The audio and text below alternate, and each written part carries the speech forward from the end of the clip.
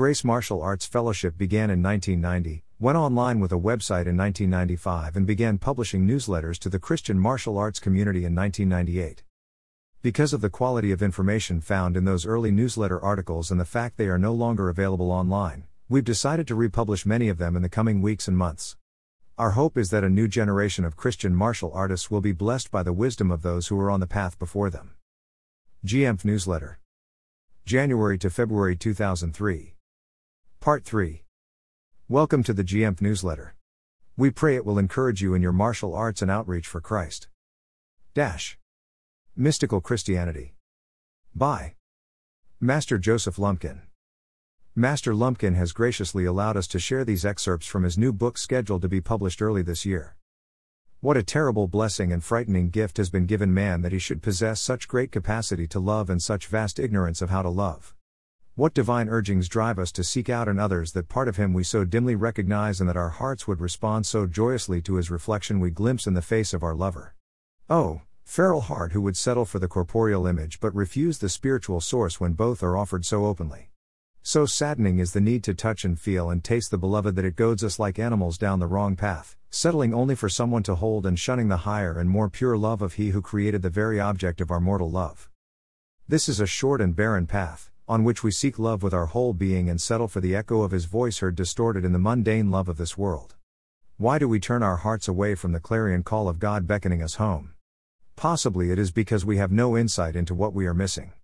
The plan of family is set in heaven to teach us in types and symbols the relationship of Christ to man and man to Christ. It is a sacred lesson learned on earth.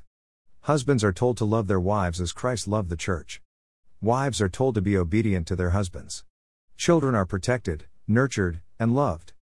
Marriage is the deepest exercise of spiritual application in secular life if we get it right.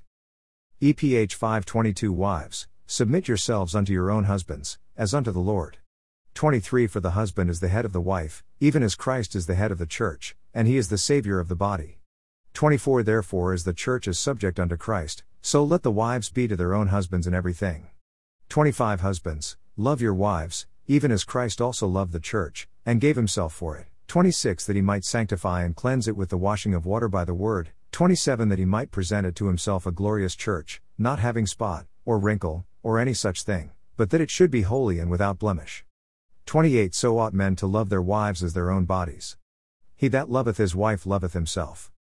Mar 10:13 And they brought young children to him, that he should touch them, and his disciples rebuked those that brought them. 14 But when Jesus saw it, he was much displeased, and said unto them, Suffer the little children to come unto me, and forbid them not, for of such is the kingdom of God. 15 Verily I say unto you, whosoever shall not receive the kingdom of God as a little child, he shall not enter therein. 16 And he took them up in his arms, put his hands upon them, and blessed them. We love and cherish one another. We bind our hearts together as lover and beloved. We seek and find a spiritual nature in the relationships of lover, spouse, and family. It is what God intended us to have. Yet, God intended more for us. There is still an emptiness and void unfilled. We love and are unsure of being loved. We are loved but fall short of loving. We wait for that time we may feel possessed and protected by love. We look to the world, but our hearts wait for God. It is not loving or being loved that is needed. We wait on love itself to come. We wait, but he is already here. PSA 139-7 Whither shall I go from thy spirit? Or whither shall I flee from thy presence?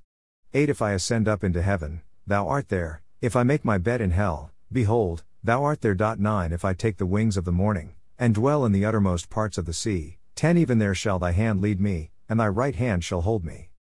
Somehow, our hearts know him but we cannot see him. His presence is felt, his spirit is heard, but our eyes are blind, our ears are deaf to the soft rustle of his steps.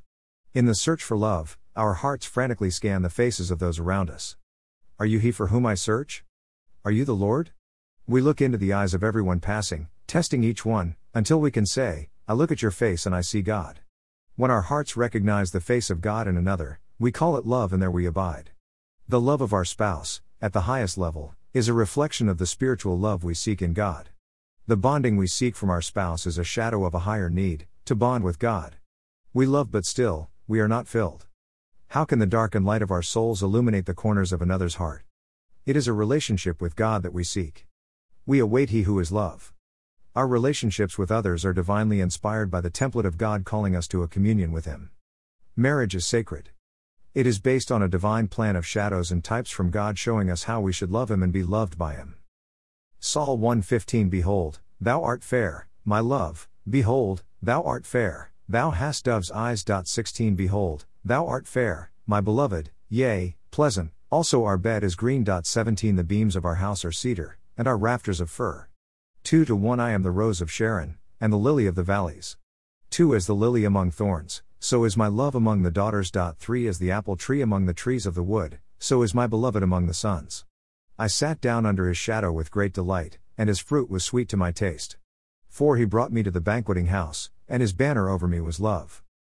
Son 2:10 My beloved spake, and said unto me, Rise up, my love, my fair one, and come away. 11 For, lo, the winter is past, the rain is over and gone. 12 The flowers appear on the earth, the time of the singing of birds is come, and the voice of the turtle is heard in our land. 13 The fig tree putteth forth her green figs, and the vines with the tender grape give a good smell. Arise, my love, my fair one, and come away. 14 O my dove, that art in the clefts of the rock, in the secret places of the stairs, let me see thy countenance, let me hear thy voice, for sweet is thy voice, and thy countenance is comely. Son 5-2 I sleep, but my heart waketh, it is the voice of my beloved that knocketh, saying, Open to me, my sister, my love, my dove, my undefiled, for my head is filled with dew, and my locks with the drops of the night. We seek a deep and abiding communion with another because the desire is placed in us. Relationships of husband and wife are driven to a spiritual depth by the same yearning of togetherness set in us by God for Himself. The pattern of true friendship and holy marriage are the worldly symbols of the heavenly marriage between the believer and Christ. Sex becomes spiritual in this context. The ultimate attempt to commune, share, love, and be one in heart and soul. Yet, in our hearts we are being called home to a place we have never been. We pine for a friend and lover we have barely met. Only He can fill our hearts and souls completely. Only in Him can we rest. Only then will our spirits be at peace. It is not that we do not love friends or family, but there is a higher love and a deeper calling making us know we are not yet fulfilled, not yet at peace, not yet at rest, not yet free of the emptiness that so graciously plagues our souls. What devastating mercy and vicious grace has been given man that he would receive by some charity of the Spirit of God this disease of sorrow that only God can cure. Only in this relationship called Christianity does God place a hook in our hearts and draw us homeward. Only here do we have the Fisher of men. The great Physician and loving Father listens for our call. Lord, what must I do to be saved? It is the question that starts the journey of a lifetime as God answers in lessons of love for the rest of our lives. Acts 16:29 Then he called for a light, and sprang in, and came trembling, and fell down before Paul and Silas, 30 And brought them out, and said, Sirs, what must I do to be saved? 31 And they said, Believe on the Lord Jesus Christ, and thou shalt be saved, and thy house. 32 And they spake unto him the word of the Lord, and to all that were in his house. 33 And he took them the same hour of the night, and washed their stripes, and was baptized, he and all his, straightway. This relationship is a marriage mystical and eternal. Christ has assumed his rightful place as both Redeemer and husband. He is the spiritual head and high priest of the family of God. He is the bridegroom of the believers. He is the beloved. Rev 21-2 And I John saw the holy city, New Jerusalem, coming down from God out of heaven, prepared as a bride adorned for her husband. 3 And I heard a great voice out of heaven saying, Behold, the tabernacle of God is with men, and he will dwell with them, and they shall be his people, and God himself shall be with them, and be their God. Rev 22:17 And the Spirit and the bride say, Come. And let him that heareth say, Come. And let him that is athirst come. And whosoever will, let him take the water of life freely. Brethren, I am homesick for a place that I have never been, but I know a man who knows the way. W.R. Lumpkin. Count it all grace. When starting the mystical journey, it may seem appropriate to bring all of your sins of the past up once again before God and confess all you have confessed before. It may seem good to remember yourself in light of how you were as a sinner. While it is true we are low, unworthy wretches, even this state and all sins are couched in grace. All trials and all sins are not only covered under His grace but are part of His grace. This does not diminish our sins in any way. It does not elevate us spiritually 1 inch, yet it does show us His magnificent and loving heart. For every step and misstep, all pain and tribulation brought us here to his feet, and without any of them we would not be here for such a time as this. Only distress, physical or emotional, forces us to consider our path, and only pain of this sort detours us to try other ways. We learn from our mistakes but should not be kept down by them. We repent and must leave the sorrow of our past deeds behind us. Don't be troubled when you meditate on the greatness of your former sins, but rather know that God's grace is so much greater in magnitude that it justifies the sinner and absolves the wicked. Quotations from Cyril of Alexandria, Commentary on the Gospel of St. Luke. Reflection on one's experiences, sins, is a source of learning and healing. God wants us to become better human beings, and we do this through reflective meditative prayer. Bro. Joel Redman OFM. Such a sweet and wonderful balance is maintained between remembering our wretched state and seeking to forget even ourselves in our search for God. If any man or woman should think to come to contemplation without many sweet meditations on their own wretched state, on the passion, the kindness and the great goodness and the worthiness of God, they will certainly be deceived and fail in their purpose. At the same time, those men and women who are long practiced in these meditations must leave them aside, put them down and hold them far under the cloud of forgetting, if they are ever to pierce the cloud of unknowing between them and their God. From the cloud of unknowing. I count it all grace that he knew the path of my sinful steps even before he saved me, and still, he saved me. I count it all grace that he somehow wove my free will into his plan, knowing how low and undeserving I am for his love. I count it all grace, my sins, my strengths, my weaknesses, and all of my limitations are counted as a terrible and undeniable gift designed by God to work in conjunction with the path I walk to lead me homeward to him. Known by God from before the beginning, knitted together in the womb by his hand, blessed with human frailties so deep and pervasive as to have cost the life of God himself, I was lead to God's feet. He who is love has given me the gift of love. It was given for nothing I have done or been. I was sinful even while confessing my sin. There was no need to beg for love. He loves me more than life. There is nothing I may do to thank him or repay him except by my free will to accept this gift he gives, that it not be given in vain.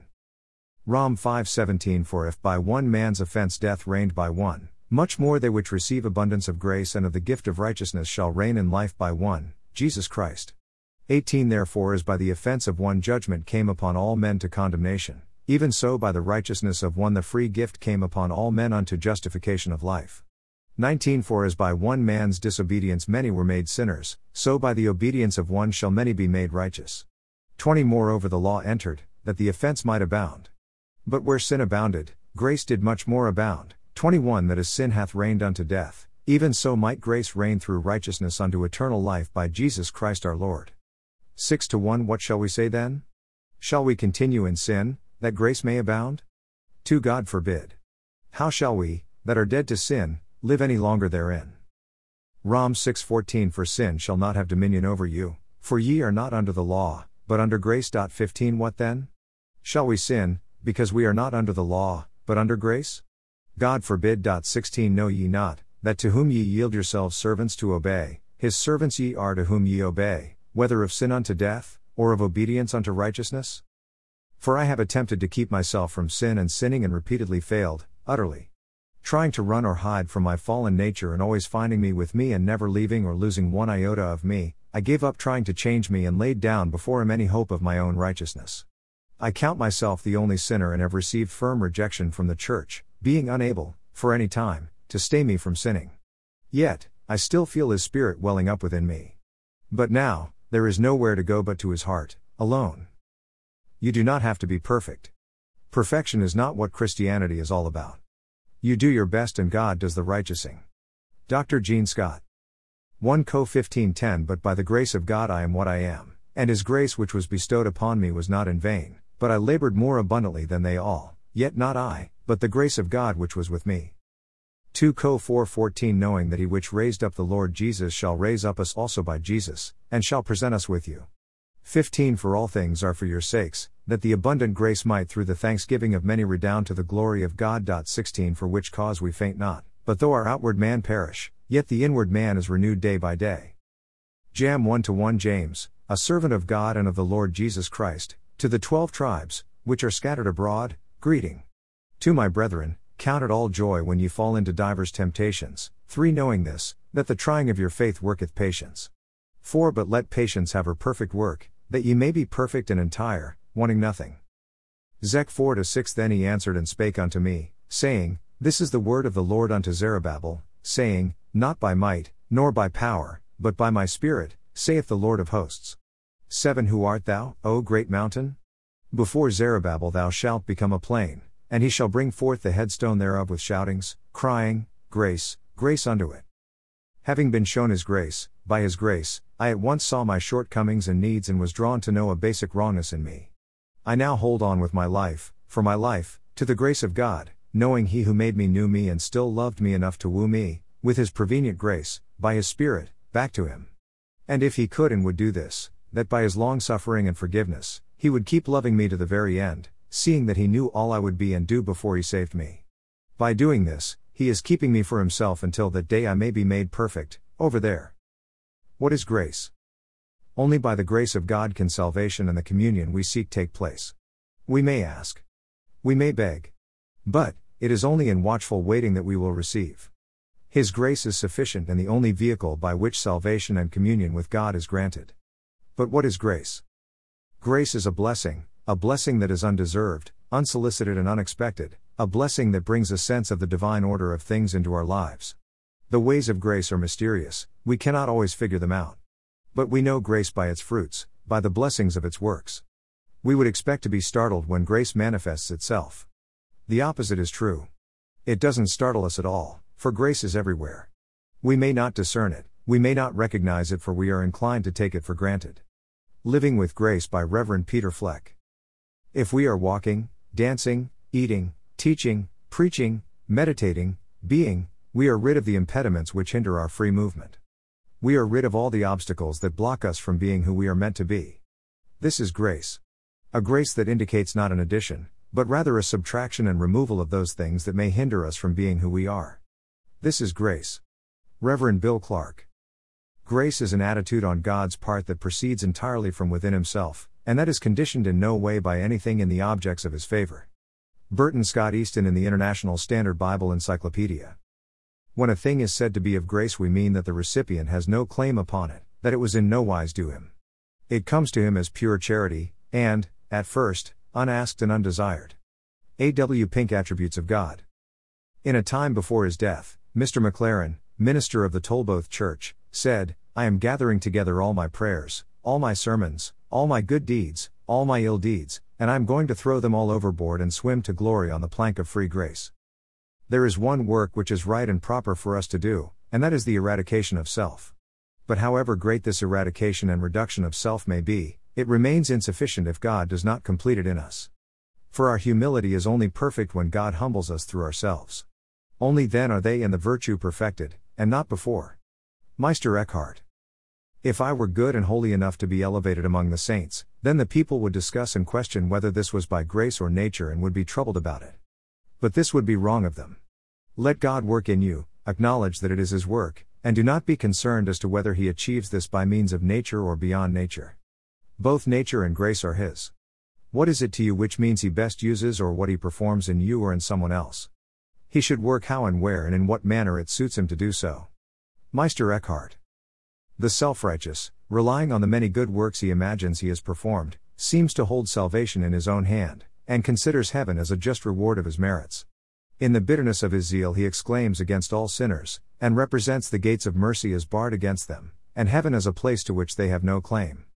What need have such self-righteous persons of a Savior? They are already burdened with the load of their own merits.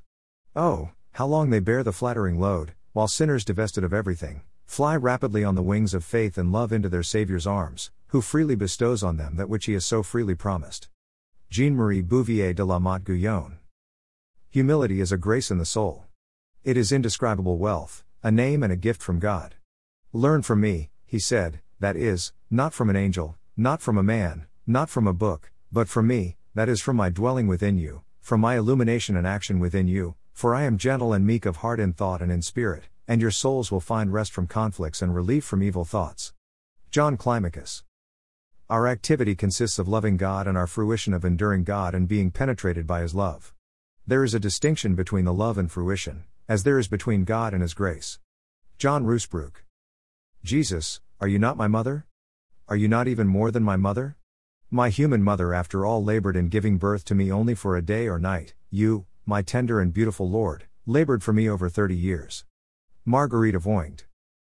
We are only here and possess what we have because of the timing and grace of God. Whether we have little or we have much, we have it because of God. The love in our hearts and all things we have and feel are because He made us as we are. He sets our path and places us on the path at His time. The people we meet and places we go and thus the situations springing from them are in our lives because we were born at such a time as this. Gratitude keeps our arrogance and pride in check. It assigns all of what we are and all we have to God who made all things and keeps them in existence. Gratitude is the balance point between God and man. Thankfulness is a measure of our dependence on God and our obedience to Him. It is the path that our prayers walk to get to God. Gratitude is how we approach Him. It is said there are only two things that motivate us to do things: desire and desperation. It is said, gratitude comes from desire. This is the idea of some philosophers, but there is a higher gratitude not understood by the world. There is a gratitude springing from the realization that one has no desires, no needs, nothing lacking. It is gratitude from epiphany. Insight brought on by grace enables us to see how God is providing our path and all things on it. It does not mean we have riches or even health, but that we are where we are supposed to be. Even in our lack or pain, we see somehow we are exactly where God would have us to be. It is the gratitude of knowing what we need to fulfill our purpose will be provided on God's path for God's purpose. All things are seen in a state of grace and balance and we are here for a purpose, God's purpose. Taking God's grace to the world. Join our Grace Martial Arts Facebook community. Grace Martial Arts copyright 1990 to 2021.